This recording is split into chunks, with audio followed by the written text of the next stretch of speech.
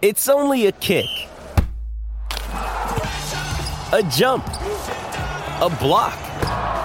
It's only a serve. It's only a tackle, a run.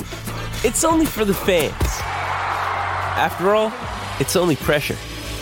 You got this. Adidas. Injured at work in a motor vehicle accident or had a fall in a public space? Speak to Your Claim Lawyers, a no-win, no-fee personal injury claims law firm that specialises in maximising compensation claims for injured people. Call 1-800-YOUR-CLAIM or yourclaimlawyers.com.au. On 882 6PR, inspiring stories for Barra and O'Day. Don't miss out on the little moments, because the little things are everything. Hello, my name is Tim McMillan. Welcome to another episode of Inspiring Stories, brought to you by Barra and O'Day. Don't miss out on the little moments, because the little things are everything. In this episode, we kick off a short series honouring some of the newest inductees into WA's Hall of Champions, the 2020 inductees. And the man we're about to speak to is being recognised for his contribution and success in the sport of golf. No one has won more WA Opens than my next guest. And after a promising career across many different sports, including cricket and footy, he eventually turned all of his energies to golf and had great success as an amateur, as a pro, and also on the seniors professional circuit as well. So it's with great pleasure I say hello, congratulations, and welcome to Terry Gale. Thanks, Tim. How you going? Yeah, I'm good. It's nice to be here. How are you hitting them at the moment? Very often. Yeah. Way too often. No, I don't. I don't play too good these days, but as my sons keep reminding me, you are 74, Dad, what do you expect? So, when you say you're not playing terribly well at the moment, obviously you've got a fairly high benchmark for yourself, given your lifetime of achievement, but the benchmark, how do you go? Well, as an amateur, in professional golf, obviously handicaps don't matter. So for the bulk of my career, handicaps are, mean nothing. But I did play off +4. I'm currently playing off 7, and that's sort of, to me, is quite embarrassing. And if I break 80, I've had a good day. Yeah. And that rarely happens. And unfortunately, I opened my big mouth not long ago to Mark's children. Said, if I don't break 80, I'll buy you all ice creams. Well, now they call me Mr. Whippy. So what goes first? You're losing length out of your drives. Yeah. Is that what it is? That what causes this score to blow well, out? I think sharpness around the greens. Yeah. Well, obviously, as you get older, I've lost a lot of length. Yeah. And particularly, look, from 40, when I played senior golf at 50. I probably played some of, I wouldn't say it was my best golf. My best golf was played in my mid-30s, I guess. Yeah. Mid-30 to 40. But on senior, so up until I was about, late 50s, I reckon I hit the ball just as far because you got the equipment, but so has everyone else. But into my 60s, you just sort of, every time I play, I seem to be getting shorter. And now in the 70s, I told someone the other day that if I hit it any shorter, I'll be going backwards to play my second shot. And as time has gone on and the technology around golf has advanced, have you embraced the massive drivers that you now see and the putters that look like they've been developed by NASA? Have you sort of adopted all that pretty new well, gear as well? Yeah, pretty well. I mean, you're silly if you don't. Yeah. And it's an unfortunate situation really for the game, I think, because it's just getting, golf courses are obsolete, for these young guys. See, the thing, Tim, is most of the golfers today they're not just golfers. It's different to when I first started. I was late turning pro, nearly 30. But most of the golfers today are not just golfers, they're actual athletes. Yeah. They spend as much time, or nearly as much time in the gym. We didn't know how to spell it, let alone, no one went to the gym, you just played golf. Would that have put you off it at the time if it was so much about the fitness and the nutrition and the science as well as playing golf? Would it have appealed to you as much? I think everything's relative, It's like, you drive around in the current model cars, and back then they drove around. It's just relevant, really to. So, yeah, you would have to do it if that's what you wanted to do. Yeah, but you still love getting out there and, smashing a drive down a fairway. It still gives you a buzz. Yeah, I'm not sure if I love it, but I see it. I still like. I guess if you got if you're a competitor, and I suppose that's always going to stay with you. Yeah. Every time I go, I sort of think, well, I'll break my handy. I'll get down today. But when I go home, my wife says, no good again today. She can tell by that. So no, it's all a bit of fun. I mean, I'm lucky. I mean, I'm very fortunate, and I've said this on a number of occasions to actually, because I played a lot of other sports and I love playing sport.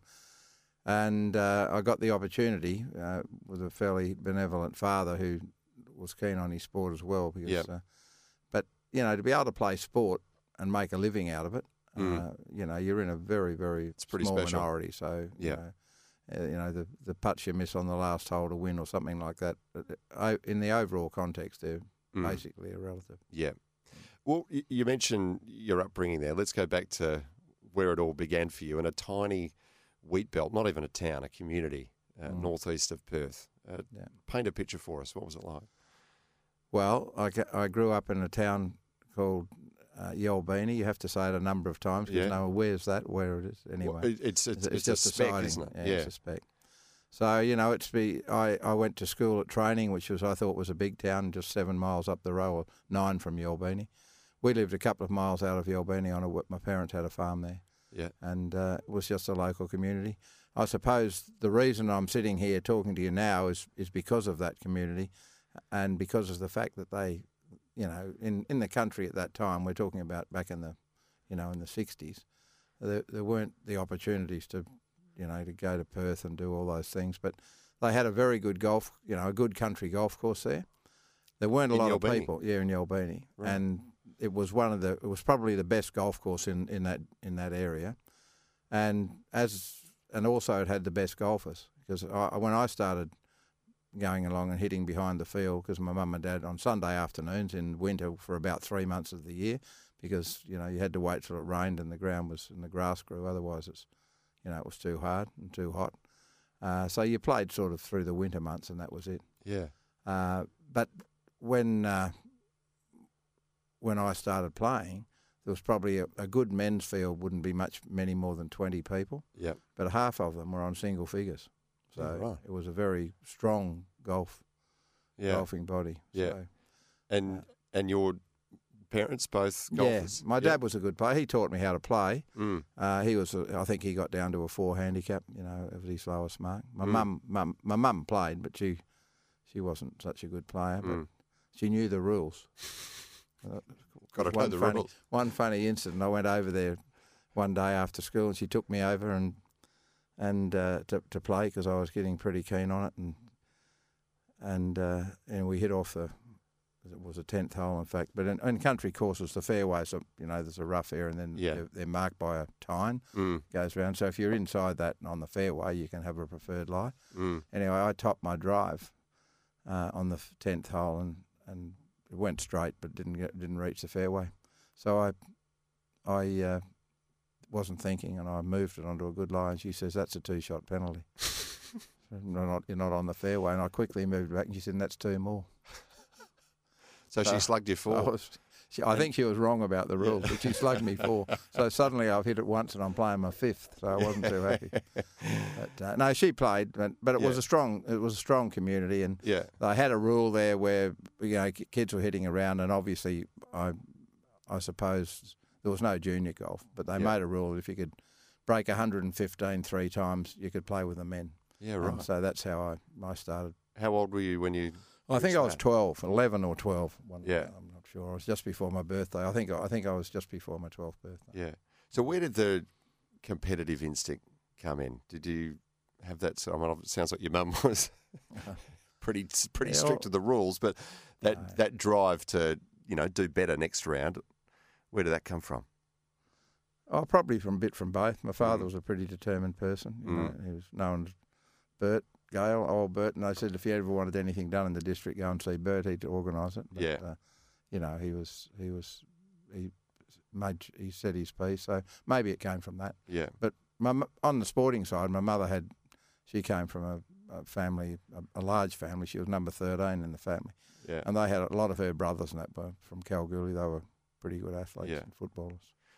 Golf aside, life on a farm in the wheat belt. where your existence is so tied to the weather and grain prices and all that sort of stuff. What was that like? Yeah, well, for those farmers that are out there and those that know me listening, they'll probably say I wouldn't have a clue because you didn't lift a finger. No, I went back on the farm for a couple of years after I left boarding school at Scotch, and but then I got selected in I was already playing grade cricket, and I was in the state squad in cricket, and then I got into the state junior team in 1966, and later in the year the state senior side, and so. As I said earlier, I think my father was very, kind to me and let me drive up and down, so I was there.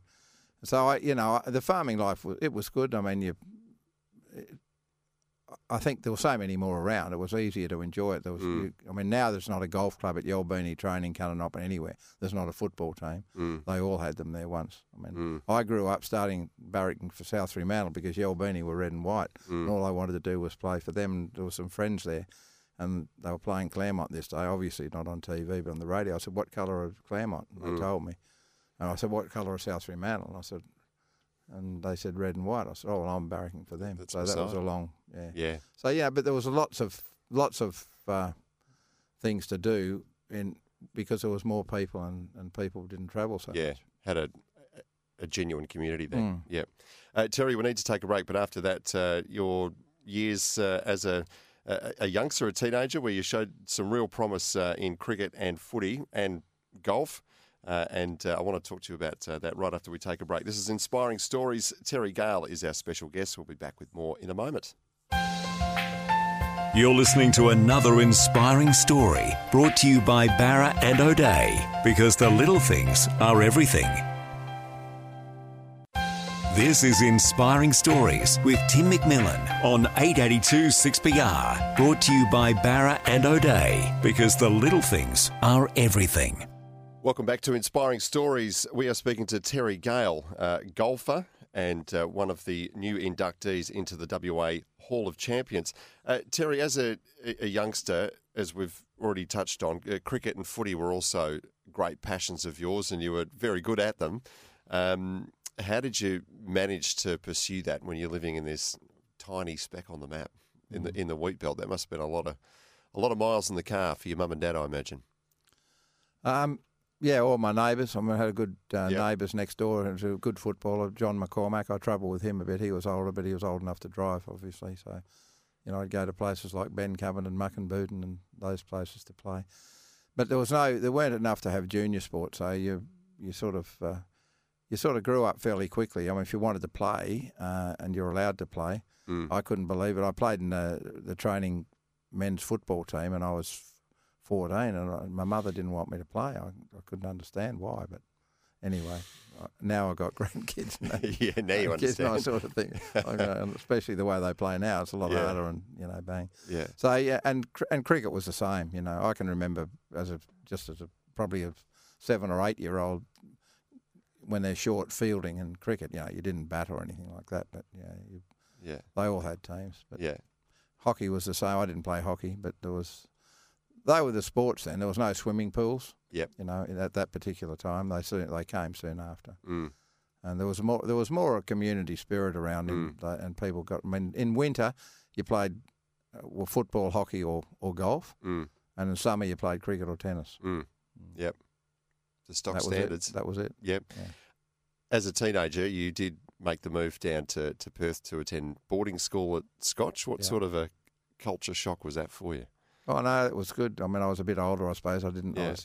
I went in what they call now Year 11. So I was 15 when I first went there. Yeah, yeah. And how'd you find that? Yeah, it was great. I enjoyed it. The best 3 years of my life, I think. Yeah, it was good. Yeah. I did an extra year there at the end, which the schools were encouraging because the headmaster at the time sort of thought, well, you're a bit young to go to university, so he's encouraging him to stay back, but.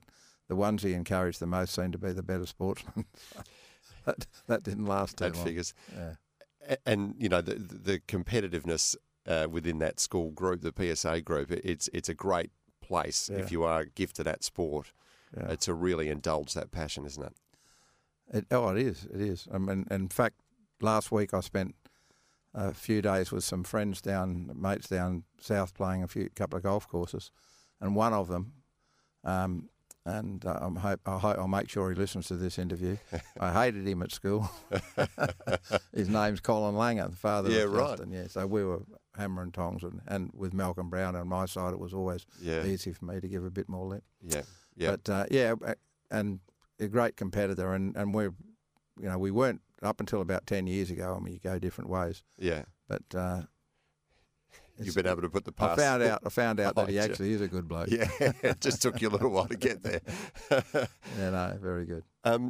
Let's talk about your younger cricket days, because you grew up at a time when some of the absolute legends of WA sport, let alone WA cricket, were in the sorts of teams that you were in. In fact, at one point you were captaining a Colts side that had the names Marsh, Lilly, Yardley, Massey, Muleman, also on the sheet.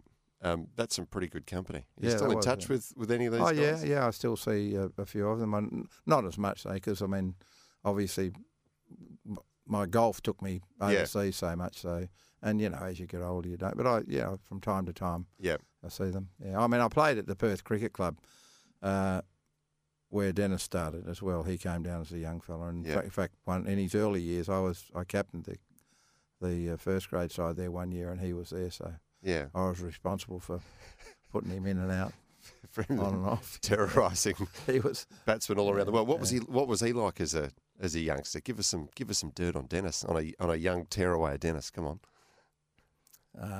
Well, he was. No, look, he was ahead of his time, without doubt. He had a grandfather there, I think, on his mother's side. Yeah. He used to come down, and grade training in those days. Well, you didn't really have a coach.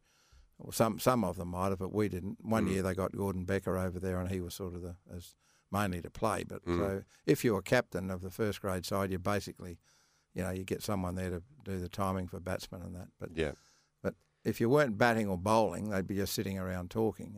Someone would make out having a few catches. But Dennis, at 80 degrees, 90 degrees, he'd be running around the oval and doing these sprints. Yeah. And his grandfather, I think he had a boxing background. Yeah. And we all thought he was mad, but he wasn't so mad, was he? Well, just mad enough. Yeah. He certainly had that. He had the killer instinct in him, didn't he? Yeah. Was he terrifying to face in the nets, even as he was in the nets, a youngster? Well, he was, particularly if you're in the middle net and you didn't, you only had the basics on. You didn't have helmets or anything, and no fast bowler yet has ever bowled from the line. They're always a couple a metre or so over it. And if you got someone hooking into your face in the right net and someone square cutting into your backside on the other one, and Lily running in, it was quite like a punching But I bag. will tell you a funny story about Dennis because, well, it wasn't a funny story at the time. But after about 10 years there, and we were living, I think, in Woodlands, and golf had sort of pretty well taken over as the main sport then after being in the squad. But I still enjoyed playing first grade cricket. But I decided I didn't want to be driving out to Fletcher Park all the way from there, and so I went and played my last 2 seasons with Derek Chadwick at Scarborough, who was captain. And even though I got to be 12th man for the Shield side, but I didn't ever travel with them. But apparently Lilly and Chadwick were sort of roommates and got on well. So I don't know if you've heard, but they used to, if you had a state player involved, and we did, they had Robbie Langer playing for Scarborough and used to play over 2 weekends. So they'd make an early toss so you know whether you could, you could play or not. And so it was a gentleman's agreement. So they did. Anyway, Chatty rang Dennis up and said, I want to toss, we've got Robbie Langer in. And Dennis refused to toss. Chatty thought he was joking. So anyway, he found out he wasn't, and they had words on the phone. And so in the finish, Robbie couldn't play. He wouldn't do it. So there was a bit of animosity when we started. We batted first, and Chatty opened the batting, and I was number 3. Anyway, and it was the year that Dennis was injured. Yep. And he'd only just started to bowl again. He made a lot of runs that year, and I think he won their batting average. And he was captaining the side, and he was running off about 5 metres. And anyway, he got Chatty out in about the 4th over. I don't know how. And he was walking off the ground. I'm putting my gloves on to go out. And next thing, I see him going back with a bat above his head, a bit like the me and Dad thing. And Anyway, Lily, because he doesn't take a backward step, he's coming straight at him. I thought, oh my God, Anyway, words were exchanged, nothing else happened. And Chatty, and as I passed Chatty, I said, thanks very much, because I could see Dennis stepping out his long run. My first game against my home that I played for years and been captain of the side, and now I've got Lily running into bowl, and of course steaming in. And there's a fair bit of chatter going on around, some bloke at Silly Square Leg telling me not to stand on me, and as I backed off. Anyway, I got 8 runs while I was there, because the first 2 balls, as you can predict, over my head, over the keeper's head, 4 byes, 8 byes. And the third one I didn't see. Knocked me off stump out of the ground. There you go. Look, there's no shame in getting cleaned up by so Dennis. At least Lilly. I can say I got out officially to Dennis Lilly. Yeah. Exactly. Yep. Exactly. So you mentioned there that golf had started to take centre stage for you. Was it hard to make that call, to decide to pursue golf at the expense of the other sports that you're also so keen on? Probably. If I had my choice, I probably would have. I would have. Looking back on it now, it wouldn't have been a wise decision but I probably would have preferred to play cricket. Right. I like the team sports, and I enjoyed that. Yeah. They are so different, aren't they? They are. I mean, there's still hand-eye coordination, but at least in golf, the ball's still. Yeah, I enjoyed. I enjoyed golf, but I think I had a lot of enjoyment out of it in the competitiveness of cricket. But gradually, I got selected in, as I mentioned earlier, in the state senior side, junior side, and senior side in 1966, and so now you have to sort of weigh it up and say, well, I'm in the state side. Then the next year it was played in Perth, the golf, and we had Norman von Nida, one of the legends of Australian golf. He came over and coached us, and I spent a lot of time with him. And so it just sort of went on from there. But as the years went on, and then a couple of years later I got picked in the Australian amateur golf team, so there's another step away from cricket, basically. Yeah. So it happened. Yeah. In 74 I was lucky enough to win the Australian Amateur Golf Championship at Royal Hobart. And the very next week, that was on a Sunday, and the next Saturday I was at Abbott Park playing grade cricket, so I hadn't given it away. You were still mixing it up. But that was my last year. Yeah, okay. We need to take another break, Terry, but after that, we'll get right into your golfing career, including your record number of WA Opens and some of the other successes you've had in Australia and around the world. Terry Gale is our special guest. This is Inspiring Stories. Back with more soon. You're listening to another inspiring story brought to you by Barra and O'Day, because the little things are everything. This is Inspiring Stories with Tim McMillan on 882 6PR, brought to you by Barra and O'Day, because the little things are everything. Welcome back to Inspiring Stories. We are hearing the story of golfing legend Terry Gale. Terry, we've barely touched yet on your golfing successes.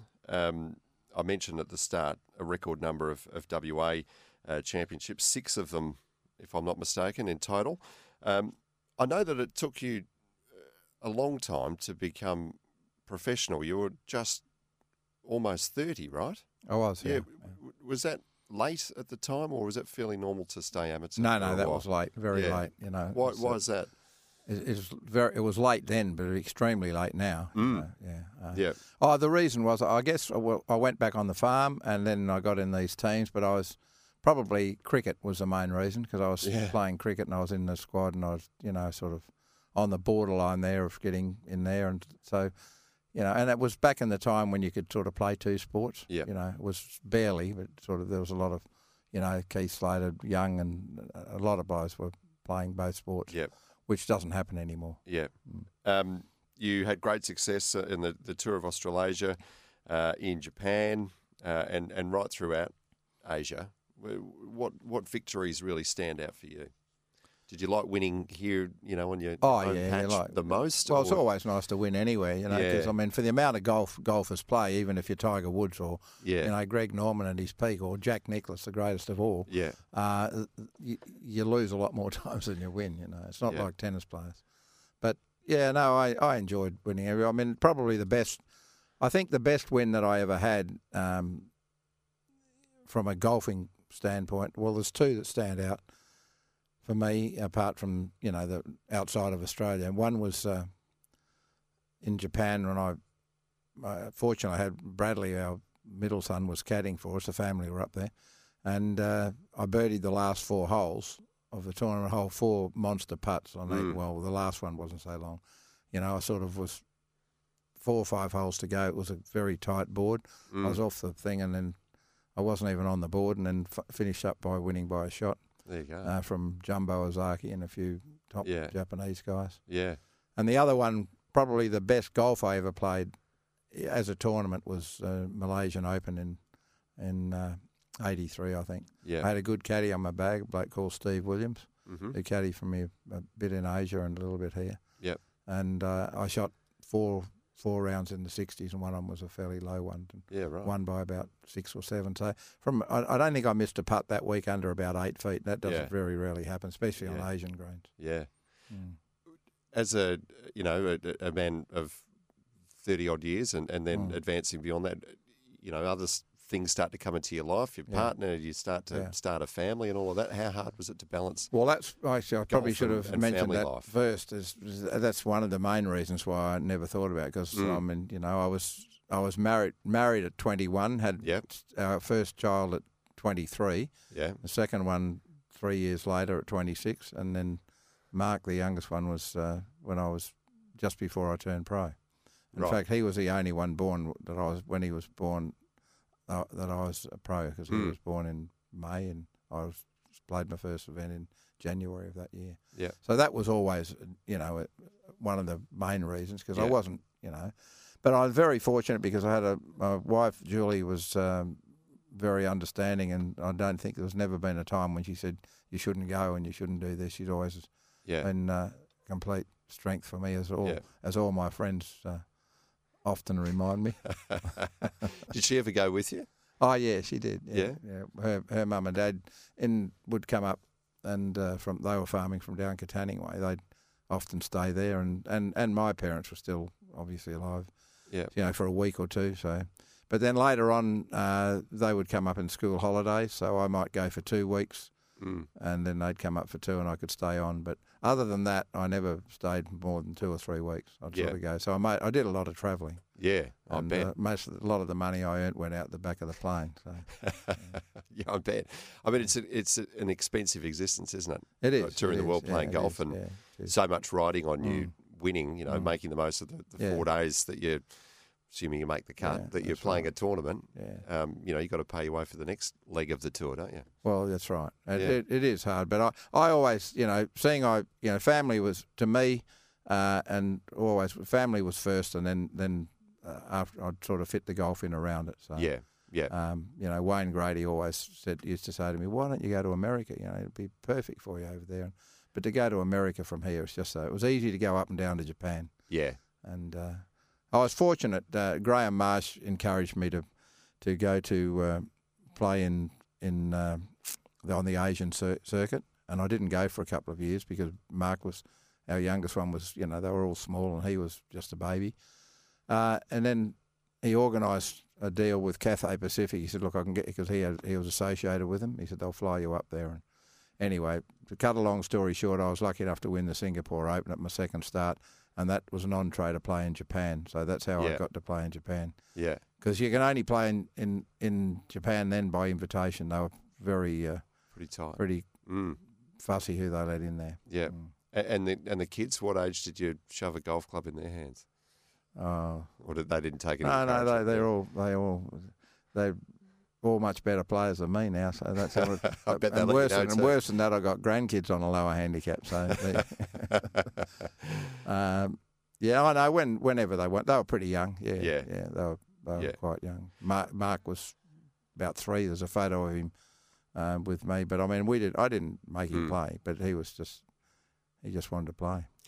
Having spent so much of your time and your energy in a team sport environment, how did you go playing golf? Because it's all down to you ultimately. You can have your caddy there and coaches and family, but ultimately it's just you out there, isn't it?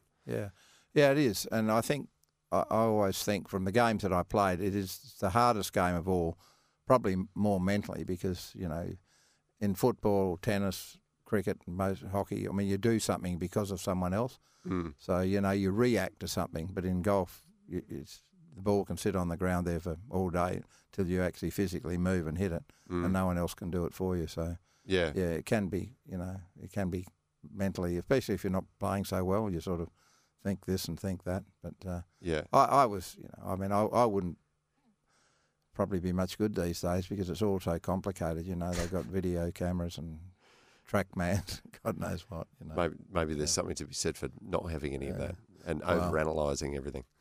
There was a guy called Mac O'Grady who was a bit of a, he played left and right, an American guy. Yeah. And he said, it doesn't matter what you say, if the club face isn't square at impact, it won't go straight.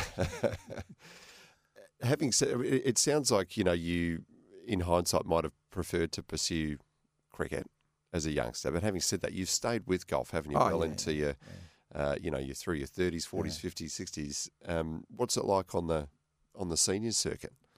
Oh, no, it's good. I mean, is it a little bit more fun? Yeah, it is. It's not quite so tight, as the main one. There's more. You catch up with a few guys you played against over the years, and you meet a lot of others because there's a lot of guys out there who don't turn pro till they're 50. They go to the school because they've done well or they're frustrated professionals and never actually decided to turn. But it's a little bit more relaxing, but it's still pretty competitive. Yeah. What's it like out on the course? Is there a bit of banter with the other golfers, or do you pretty much just waltz around and do your own thing? There's probably more banter in the seniors than there is in the other. There's not much said on the. I mean, if you're playing with a good mate, does it get a bit? No. It's not. It's not that sort of banter. Yeah. Doesn't. It's not. Come on, Terry. You're not dropping your club in the bag as a bloke's coming on his backswing and all that stuff. Yeah. Or if you do, you better say sorry. As the kids got older, though, did you find that they naturally become a bit more self-sufficient? Was it easier for you to nip away and play tournaments? Oh yeah, it was on the senior circuit. Senior circuit was perfect because they were all they were married and all at uni or whatever, and the good thing was Julie, my wife, could travel with me, and for the majority of the time. Yeah. So that was and it was enjoyable because the senior there wasn't as many tournaments, so you might have 2 or 3, and then you'd have a week off or 2 weeks off. So we did a bit of touring around Europe and stuff like that, which was nice. Favourite places to go to?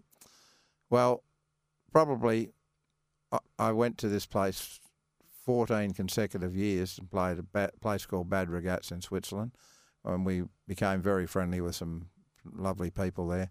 And it's just so to play. It wasn't the greatest golf course, but stunning. It was just stunning to look at. So, but there's lots of good places, but that was one of the probably. If I had to pick one, that'd be it. Favourite links course, Royal Portrush, I think, in where they played the British Open 2 years ago. Yeah. Okay. Toughest course? Oh, there's lots of tough ones. They're all tough now. Yeah. Well, I think those links courses when it blows there they're Royal St George's. I remember playing down there with the win in a British Open, and that was very brutal. Hard. But I wouldn't say it's tougher than Muirfield or Turnberry. Yeah. All right, we need to take another break. After that, I want to ask you about designing golf courses because you're effectively there, in a position where you can just inflict absolute torture and torment on people. Yeah, I can.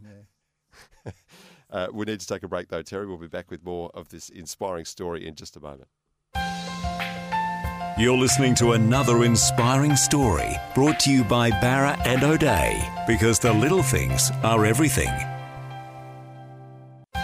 This is Inspiring Stories with Tim McMillan on 882 6PR, brought to you by Barra and O'Day, because the little things are everything. Welcome back to Inspiring Stories. Tim McMillan is my name. My special guest is golfer Terry Gale. Terry, we've touched a little bit on how solitary it can be as a sport, but you have got your caddy there with you as well. Yeah. You must have formed some pretty special bonds with some of your caddies over the years. Well, I have, particularly with family, of course, but in Japan, when I first went there, you couldn't, you weren't allowed to have a caddy. You had to take the house caddy, but that's all changed now. But and it would have been an expensive exercise. Yep. But most of my amateur golf, I grew up sort of not having caddy, so it never bothered me that much. I wasn't super reliant on a caddy, but the more you played and the more competitive it sort of got, you know, a good caddy is always good to have. So I was fortunate that my eldest son, Stuart, he caddied for me when he was about 6 or 7, and he caddied, you know, in tournaments at Capel and Bunbury and Geraldton. And At the age of 6? 6 or 7, yeah, he started. Right. Yeah. And then Bradley, the middle son, he caddied for me. Well, I mentioned he was caddying for me in Japan when I won that, really the last 4. But he's caddied in a few. Mark did, but being the youngest and me getting older, he didn't caddy quite as much as the others. Yeah. Yeah. And then, of course, he drifted off and Yeah. played footy for the Dockers for a while. And Yeah, he did. yeah. But, yeah, well, he was, you know, I sort of often think we're talking about cricket and football and that because Mark was, you know, he had to same decisions. Yeah. Yeah. Because he was actually in the unders. Was he a good 19. caddy, though?